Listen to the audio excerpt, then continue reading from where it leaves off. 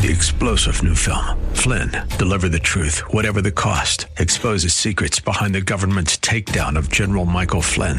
Flynn knew what the intel world had been up to. He ordered the first audit of the use of contractors. This set off alarm bells. He told the truth. He was the most dangerous person for Donald Trump to hire. They had to get rid of Flynn. Flynn, deliver the truth, whatever the cost. Available now. Watch it today. Go to salemnow.com. salemnow.com.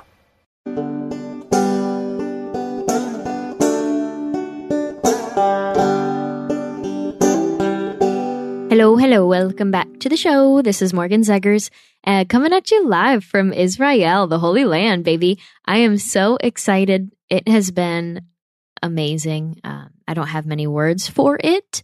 I think I'm going to need to sit and ponder on this whole trip and experience before I really talk to you guys about what it's really meant to me and some of the more fundamental aspects of it. But I do have some fun facts and some interesting historical aspects and some biblical and geographical and political that I will include for you guys.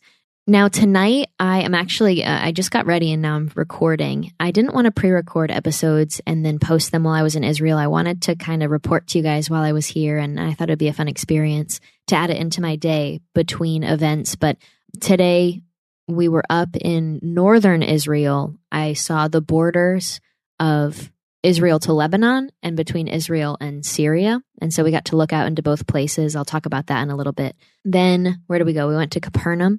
That was breathtaking. And then now we're going to dinner on a boat on the Sea of Galilee. Our hotel's on the Sea of Galilee right now. And I am recording this a little bit ahead of when this episode will actually be posted. I still have to get it edited and scheduled to go out. So don't worry, you guys, I'm not giving away my location. We are keeping it safe in that respect. But I wanted to let you guys know these things because I know that we're all supposed to share our light. I am, not somebody who got to grow up going to Sunday school or anything like that, or I didn't go to church when I was growing up either. But now I am, a born-again Christian.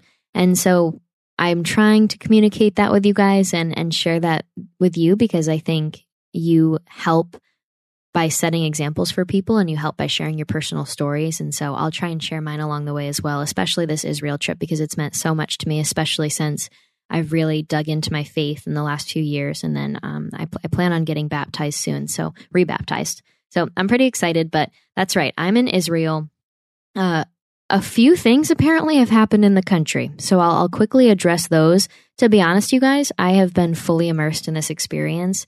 And when I opened social media this morning and saw what I saw, I was flabbergasted. I mean, this is something that I will absolutely cover in more depth when I can learn more about it. But I'm a little limited with my access to the internet and everything.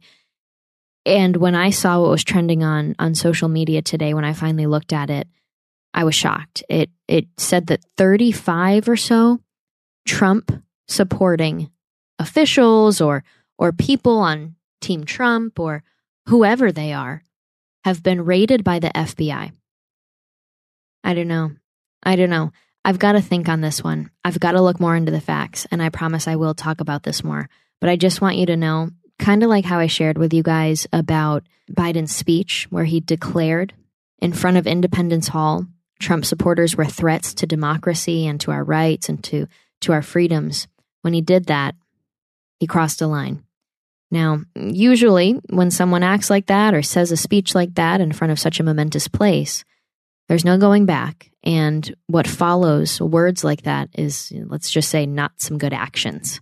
And we're seeing the follow-up to that speech take place. The FBI apparently raided 35 allies of President Trump. Now, what's crazy to me is looking at that, I'm surrounded by my political friends right now. We're here together on this trip through the Holy Land.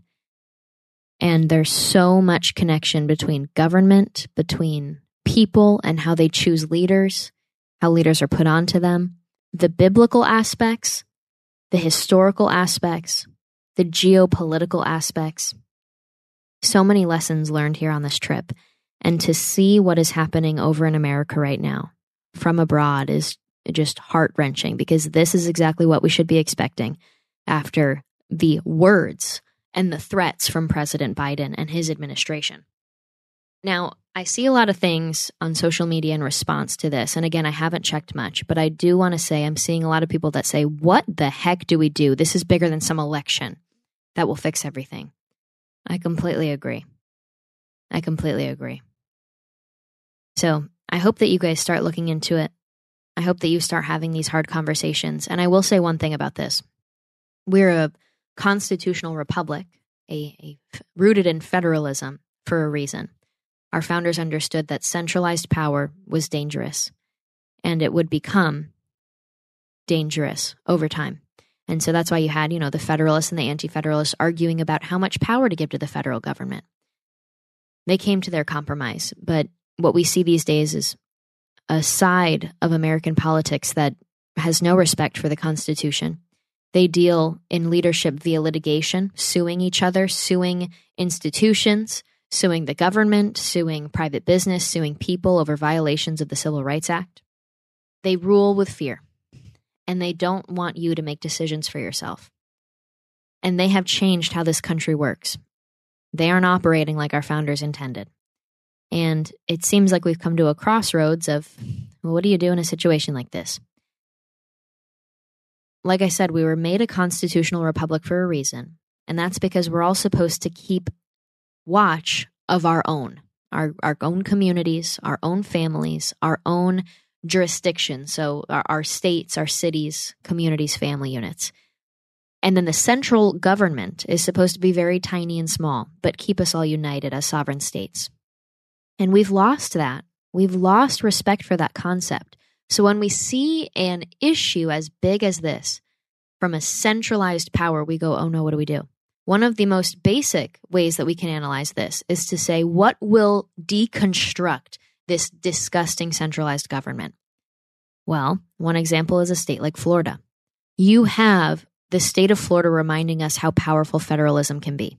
When you have a governor of the state, a state legislature, local leaders, local sheriffs, because sheriffs are given certain jurisdiction and certain control to protect the constitutional rights of their people. They're often elected to represent their county and lead their county. Every person at a position lower than the federal government has an opportunity to check the power of the federal government and provide protection for you for your God-given rights that are supposed to be protected by government, but apparently are not anymore. They all have a special role in the keeping of the republic, just like we do as voters, as citizens. And so we need to have these conversations more often. Instead of saying, who's going to solve the big national problem? We should say, okay, what can we do to fortify and break apart, chip away at the federal government's massive power? Because I think it could tumble down. It's like a house of cards. And if we sweep the bottom and take out one card after another and check the power of the federal government with our checks and balances, with our separation of powers, with our, not only that, but then when you look structurally with the state and local power versus the power of the federal government, and then on top of that, the power of the people versus the government, the power of the people versus the federal government specifically, there are ways to do this. It doesn't seem that intimidating when you break it down to these levels, but we've forgotten how important federalism truly is. So that's my lesson on that. Again, I've got to research more. I mean, we know this is coming. Buckle up, get your shoes on, get your boots. It's like what military guys joke about, like, don't be in flip-flops because it could happen at any time. Get your flip-flops off, people. But really, be prepared. And I hear a lot of people too. I'm literally just skimming social media to catch up, and people are talking about how they're scared to bring kids into the world now after this. And I've got to say, we need to bring in more children into this world and raise them up correctly to face something like this, to face worse than this, because it's only going to get worse. We're on a path for bad things right now because weak men create hard times. We're entering the hard times, and our children, not even us, our children are going to bear the brunt of this, I feel. And we have to prepare them for that. We shouldn't say, oh, geez, let's hand over more power by not procreating. No, are you kidding me? That's the most special part of life. Don't let them scare you away from that. They love that. They're anti-family to the extreme. They would love to find out that their political power, the fear that they've put in your hearts, scared you away from extending your lineage, from procreating. Don't let them do that, okay? I don't want to see another tweet like that. Got it? Well, you guys, I have so much to share, and I want to kind of transition, but there's a couple more things that I want to mention.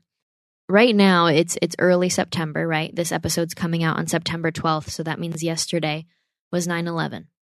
We're over 20 years away from when 9/11 first happened. And what I really wanted to do, this is a little personal, what I really wanted to do was interview my dad for a 9/11 episode. And there's a story about that I want to share with you guys because my dad was there for the cleanup of 9/11.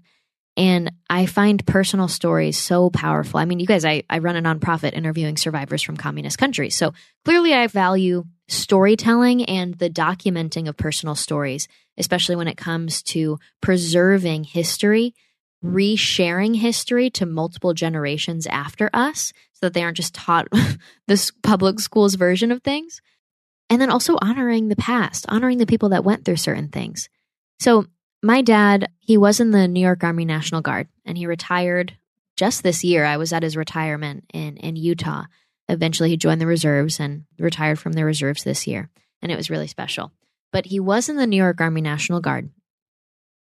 And when 9/11 happened, him and his guys got called down to the scene of 9/11. And if you guys have seen my workshop videos, a lot of you send me messages of why is there a deer mount in your workshop? First of all, does it get dusty? Yes, we pull it down and we use one of those like hand vacuums on it all the time and it's coated, but we have a better vacuum system in the shop now to clean the air. So that's a whole other topic. But you ask, why do I have a deer mount in the shop? And why is it wearing an American flag as a construction hat?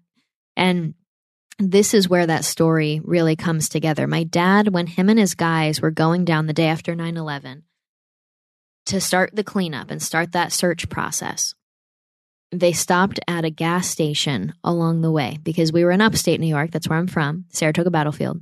And they were heading downstate. So they're in upstate New York and they're driving down. They stop at a gas station and they see construction workers. And the construction workers asked where they were going. And these construction workers that asked where they were going, they were wearing these American flag construction hard hats. And when they were told that my dad and his soldiers were going down to the 9/11 cleanup, just right after that moment, they all gave their American flag hard hats to the soldiers to take down with them. And so my dad still has his, and it hangs in our Zeggers Freedom Flags workshop, which you guys can get a Zeggers Freedom Flag, by the way, or any leather, handmade leather goods. Oh, even a We the People key tag. We're getting some other goods in soon, so stay tuned. But you can use code FREEDOM for that, by the way, for free shipping. But in that Zeggers Freedom Flag workshop, we have the deer head with the American flag hard hat for construction that my dad got when he was heading down to the scene of 9/11. So it's a sweet story that I grew up hearing from my dad, and I really wanted to get that full story from him in a podcast. Unfortunately, he just had surgery on his throat. He has a form of cancer that we're getting rid of, okay? We're getting rid of it, folks. But he has that. He just had surgery. Thank goodness, Boston Hospital. It was really, really wonderful for that. So shout out to them. And he's recovering from that. So I'm not going to make him talk about it straight for half an hour. He doesn't like to talk for too long right now. But when he is better, you guys, we're going to sit him down and we're going to ask him a lot of questions. I want to ask him about his military experience and, of course, his experience down at the 9/11 scene, including the hard hat story. With that being said, I want to get into some topics regarding what I'm experiencing here in Israel. I couldn't possibly tell you all of the things, but I figured I could start out just kind of going day by day and squeezing it in here and there to really help educate you guys on the information that I'm learning, because this is an educational trip for me, and I want you guys to hear as much as I'm hearing and as much as I'm experiencing and really take that into your own lives as well. But before we do that, you guys, MyPillow is having their biggest sheet sale of the year. You all have helped build MyPillow into the amazing company that it is today. And now Mike Lindell, inventor and CEO, wants to give back exclusively to his listeners. The Percale and Giza Dream bed sheet sets are available in a variety of colors and sizes, and they are all on sale for as low as $29.98 with our listener promo code Morgan. Okay, you guys, I love these sheets. I have them on my own bed. I just moved into a new place, so it's been really nice to have them. But you guys can order yours now. When they're gone, and it's a big sale. Okay, so this is a good price. The Percale and Giza Dream sheets are breathable and have a cool, crisp feel.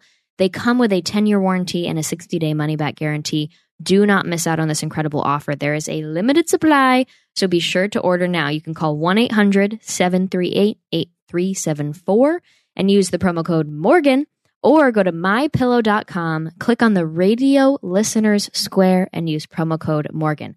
Again, you guys, I like the sheets. I use the sheets. I'm just plain cream and white, but I also love the slippers, okay? I wear the slippers all around my home. Now, you guys, I want to talk to you a little bit about Israel for the rest of the show. And to really explain why I'm here, Turning Point USA, if you guys aren't familiar with them, they're a great student organization. They started out as a campus club organization for students on college campuses, conservative, pro-free market, pro-economic freedom, and the values that our nation was founded on and hopefully will continue to stand on if we just get through these pickles that we're in right now, right?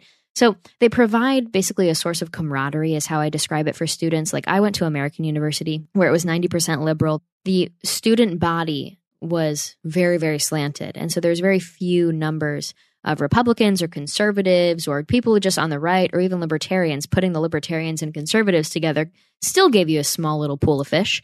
That being said, I always think back to how much perhaps bolder I would have been if I knew that I had a community of people that thought like me and had a strong presence on campus and got together every week and kind of talked about ideas and values and what was happening on campus, because I was on the number one most politically active campus in the country.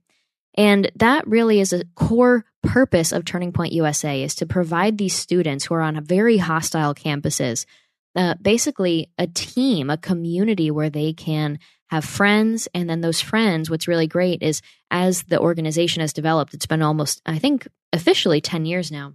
As it's developed, the students that were originally in these clubs, they've now become young adults, young professionals, and just have gone out into their careers, and they've been able to rely on these sources and friendships from Turning Point when they were in college. And so it's really great if you have any college students out there in your life, or if you're a college student, I really encourage you to consider joining. It doesn't take much. You just go to the monthly meetings, you have speakers come to your campus. There's a bunch of really cool things that you can do. And I would have done it if I were in college had I known and had I had the opportunity. So I'm just thankful to be a part of it now. Now, what's really, really important to the fundamentals of America, when we talk about Turning Point being a nonprofit dedicated to educating and bringing students together around these core topics, around American values and economic independence, what's fundamental to these things are the Western Judeo-Christian values that our nation and many nations of the West were founded on, built on, and thrive on compared to the East. When we talk about the biblical, geographical, historical, and many, many other factors, the many levels of significance of Israel, the Holy Land, not just to Judaism, to the Jews, but to Christianity, it is highly important that as Christians in America, we take up the mantle, we carry the torch for protecting the Holy Land and preserving it for what it should be. There's a lot of misinformation going out there about Palestine versus Israel, and I have learned so much. I knew the basics, but when you're able to see and meet the people, even just today, I was meeting members of the IDF. I was just this morning in the northern part of Israel, where the last conflict, I believe, was in 1973.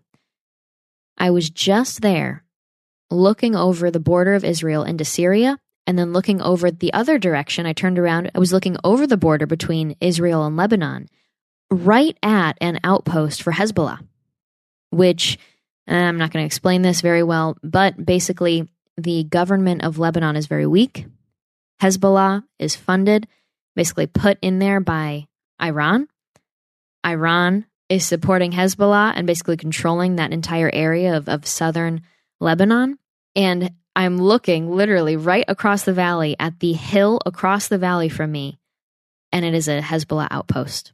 Now, the kind of geopolitical issues that were just right in front of my face while I was touring today was fantastic to see. I mean, it was just, I was in awe because this whole trip has been amazing. But to be able to see it up front, first of all, one of the big things that caught my attention was hearing the stories of the soldiers from the IDF explain what it's like, because the soldiers of the IDF are drafted in when they turn 18, after they graduate high school. So you graduate high school, you're about 18, and then until the time you're about 20, you serve in the Israeli military. Everybody does it, the men and the women. Now, you can get a desk job, yes, after you go through basic training, but many of them become soldiers that could potentially see conflict. And every citizen, Israeli citizen, that's a Jew, is drafted in. The Arab citizens in Israel are not drafted. But the boys that do get drafted are there for 3 years at least. The girls are there for 2 years. And they look so young. I mean, I'm 25, and just looking at them, I'm like, oh my goodness. It's crazy to see. Now, when you ask them, where are you from? It's not like you're seeing an American soldier who could be put on any base around the United States or across the world, or they're serving actively in the Middle East in a war zone, and they could tell you, oh, I'm from one of the 50 states. No, when you ask a soldier in the IDF, where are you from? He'll probably say something like, 3 miles over that hill over there. When they join the military, they do it and they fully know that any day, the state of their nation and their future, their family's future, is at risk. The state of Israel that they know and love could disappear if their enemies chose to attack them in some surprise. Now, I'll get into more detail in future episodes to really talk to you guys about these issues and make a lot of the comparisons that were made to America's veterans, America's military, and the issues we face in terms of morale, especially with the Joe Biden administration. But the last thing I'll say about this before we move on is the enemies of Israel understand that by invading on foot or with tanks, invading on the ground is not going to work when you're attacking Israel because they're too strong. They are too organized, and the citizens are prepared to defend their nation on the drop of a dime. I believe it's like within 4 hours, the reserves are ready to go. And so instead, there's a big bombing issue. They attack by air. But what I want to talk to you guys about for the last half of the episode is about some of the first experiences I had when I got to Israel, and then some of the important historic moments that I was able to connect and see in person. So first of all, I fly into Tel Aviv, and first thing is that everybody's beautiful and in very good shape. Now, my hypothesis is because of the military experience that's required, it sets these young adults up when they're 18 and 20, and to be honest, they're prepping to join from a very early age. Apparently, starting at 16, the government of Israel is monitoring the young kids and trying to analyze their character, their personality, their physical fitness, and picking where they would best be able to serve in the military when they turn 18 and graduate high school. So I think because of this mentality that they always have to be able to defend their homeland and that they will actually be physically put in the military for a certain period of time, that sets a standard mentally, but then also the years when you're in that developmental phase, turning from an older student in high school to a young adult, that is really a formative time. And if you set up a proper routine of working out, of taking care of your body, of being physically, mentally fit, I think that sets you off on a great track. And I say, looking at America these days, we have the complete opposite. My favorite was I just saw a meme that said our ancestors were conquering lands, eating just porridge, while we can barely survive a day without hitting a Juul 5 million times. And we'll freak out if we can't find the Juul pot or whatever it's called. So that was an interesting comparison that I saw. But the other thing is, if you order an iced coffee here, it means you'll receive a coffee slushie. Okay? The fact that we don't have coffee slushies in America is kind of bewildering to me. And I can't believe they haven't brought this concept to the United States. If you want an iced coffee like you would get in America, then you have to order a cold coffee. Fascinating, right? So those are the two initial things that I just randomly noticed. But the first place that I really actually went to was Jaffa. It's an ancient city, and I don't want to do Jaffa a disservice. So I'm going to read you guys a little history on it, and then we'll talk about it. But many important things from the Bible, from the New Testament especially, happened in this city, and I got to walk through it. So this is from Got Questions, and a lot of you guys ask how I get my information. A really good source for you, by the way, is gotquestions.com. And it basically answers any questions you have about Christianity.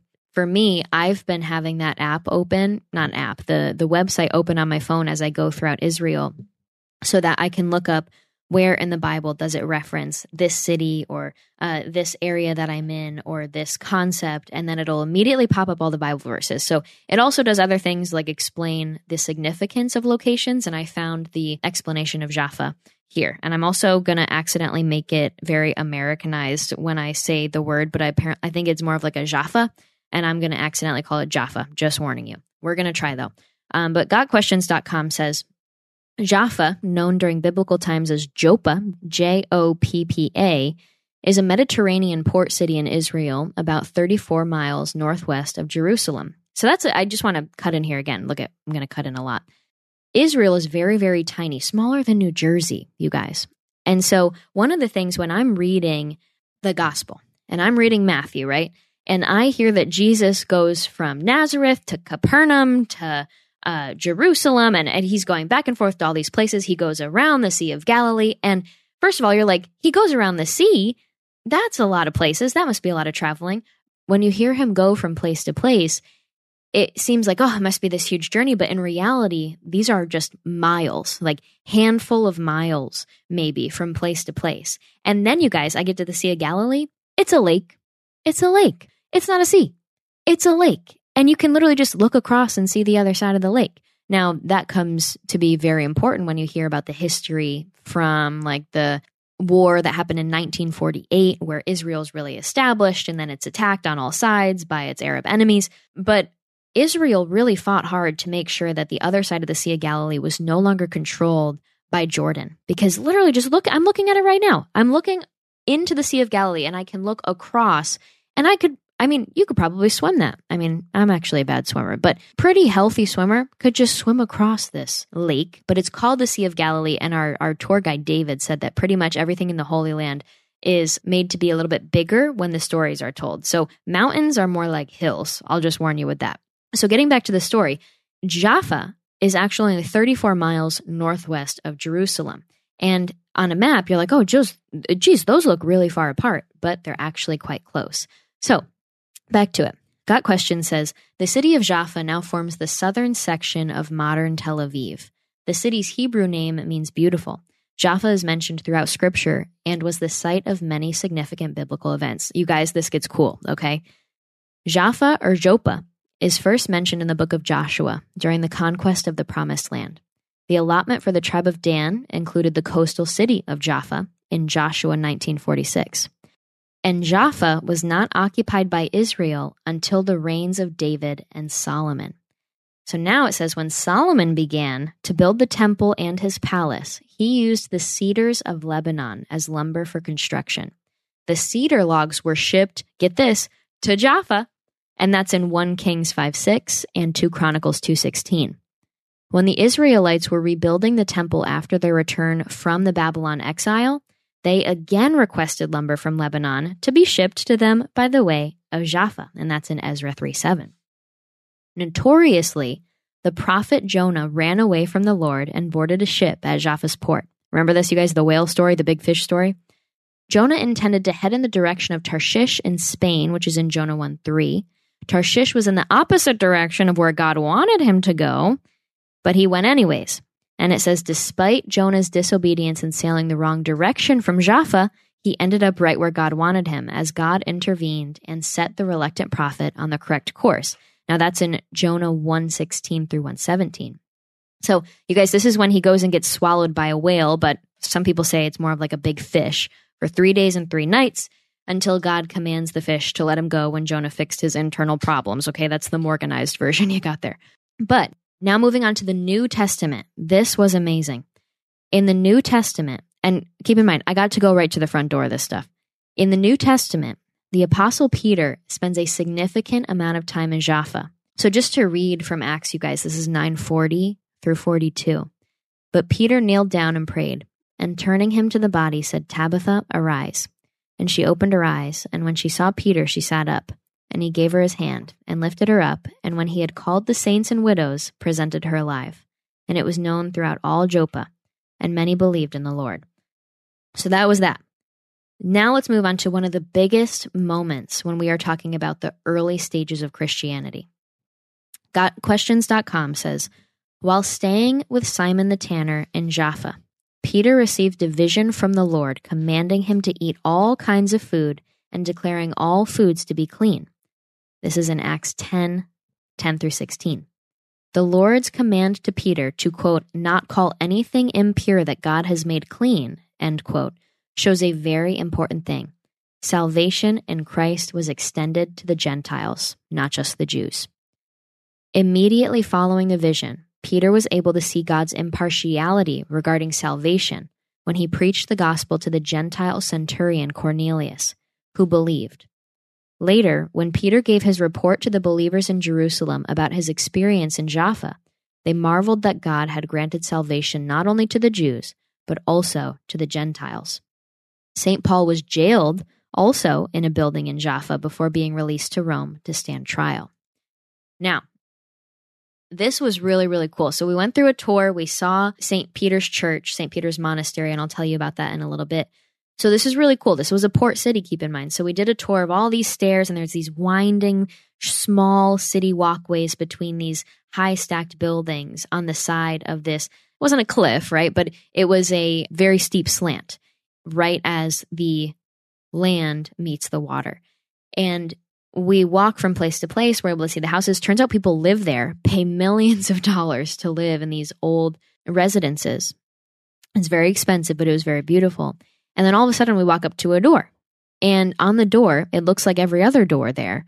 But in this, I don't know how to describe it. It looks like someone took their finger, dipped it in fresh black paint, maybe like last week, and then in their finger wrote Simon the Tanner's house.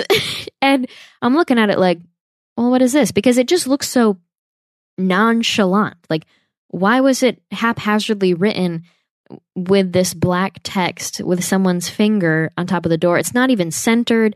It just looks a little strange, and it wasn't clicking to me where this really was. And so we got to explain it. What's funny is as the tour guide is explaining it to us, the guy inside actually opens the door, and we were able to kind of peek in and see the actual inside of this building, which was really amazing.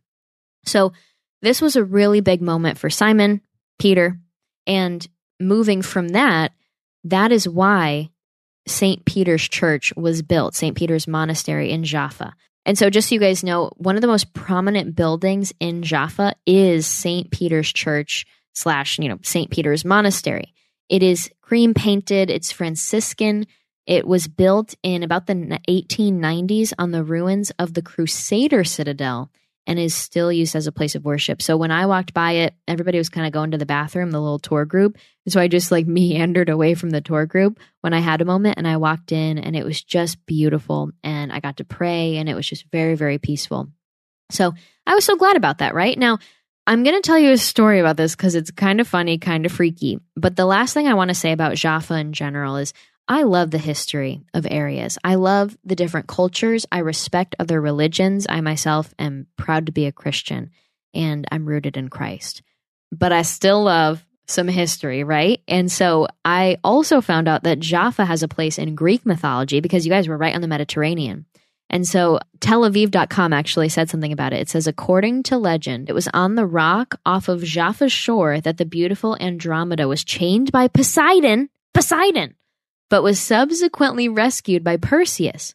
Andromeda's rock can still be seen in the old Jaffa port, as well as a bronze statue of this lovely Greek maiden. So I love to add that in. To me, I'm here to walk where Jesus walked, but seeing the connection of the different cultures is amazing. And a little bit after this, you guys, in future episodes, I'm going to tell you all about another trip that we went to Megiddo. And it's the site of the first ever human battle that's documented, at least.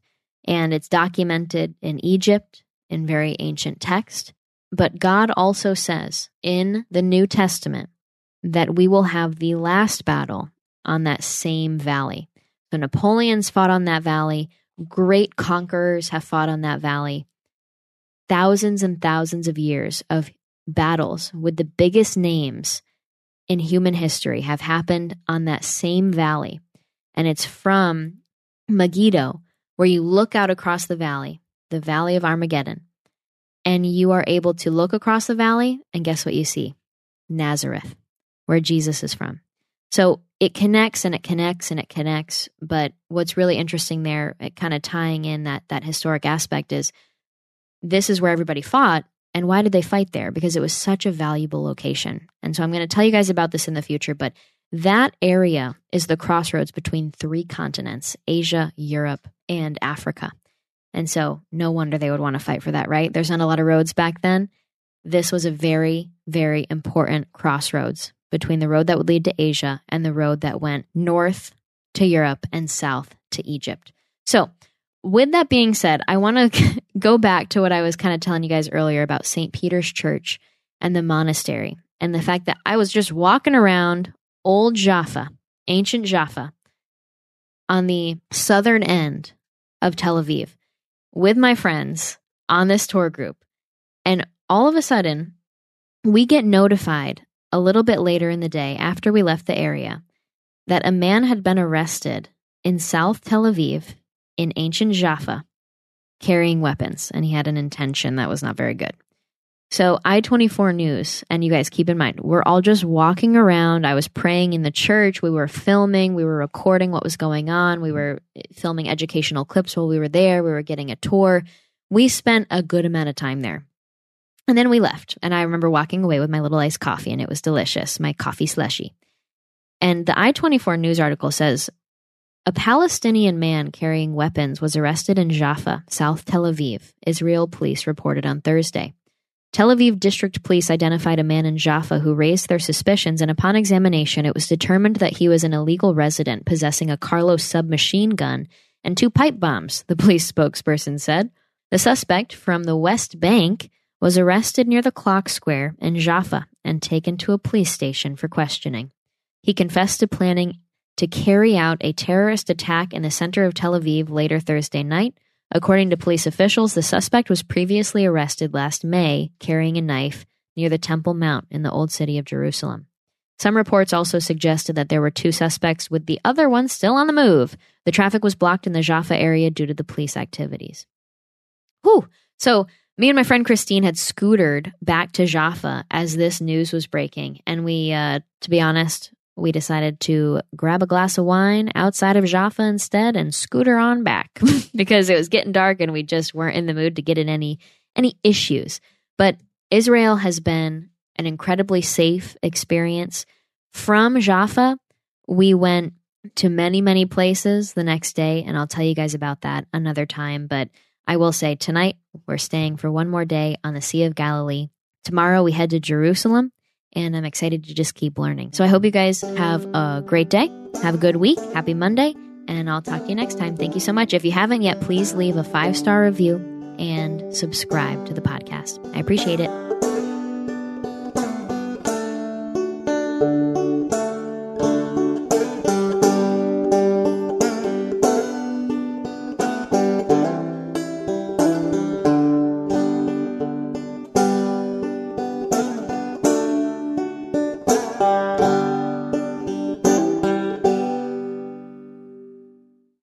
Three-star General Michael J. Flynn, head of the Pentagon Intelligence Agency, knew all the government's dirty secrets. He was one of the most respected generals in the military. Flynn knew what the intel world had been up to. He understood its funding. He ordered the first audit of the use of contractors. This set off alarm bells.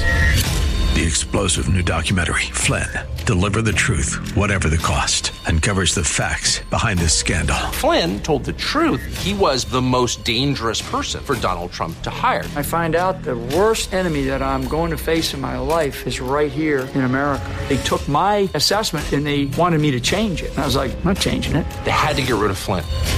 With in-depth interviews, archival footage, and never-before-seen personal records of the man behind the headlines. I just felt like I was drowning. Flynn, Deliver the Truth, Whatever the Cost. Available now. Watch it today. Go to salemnow.com. salemnow.com.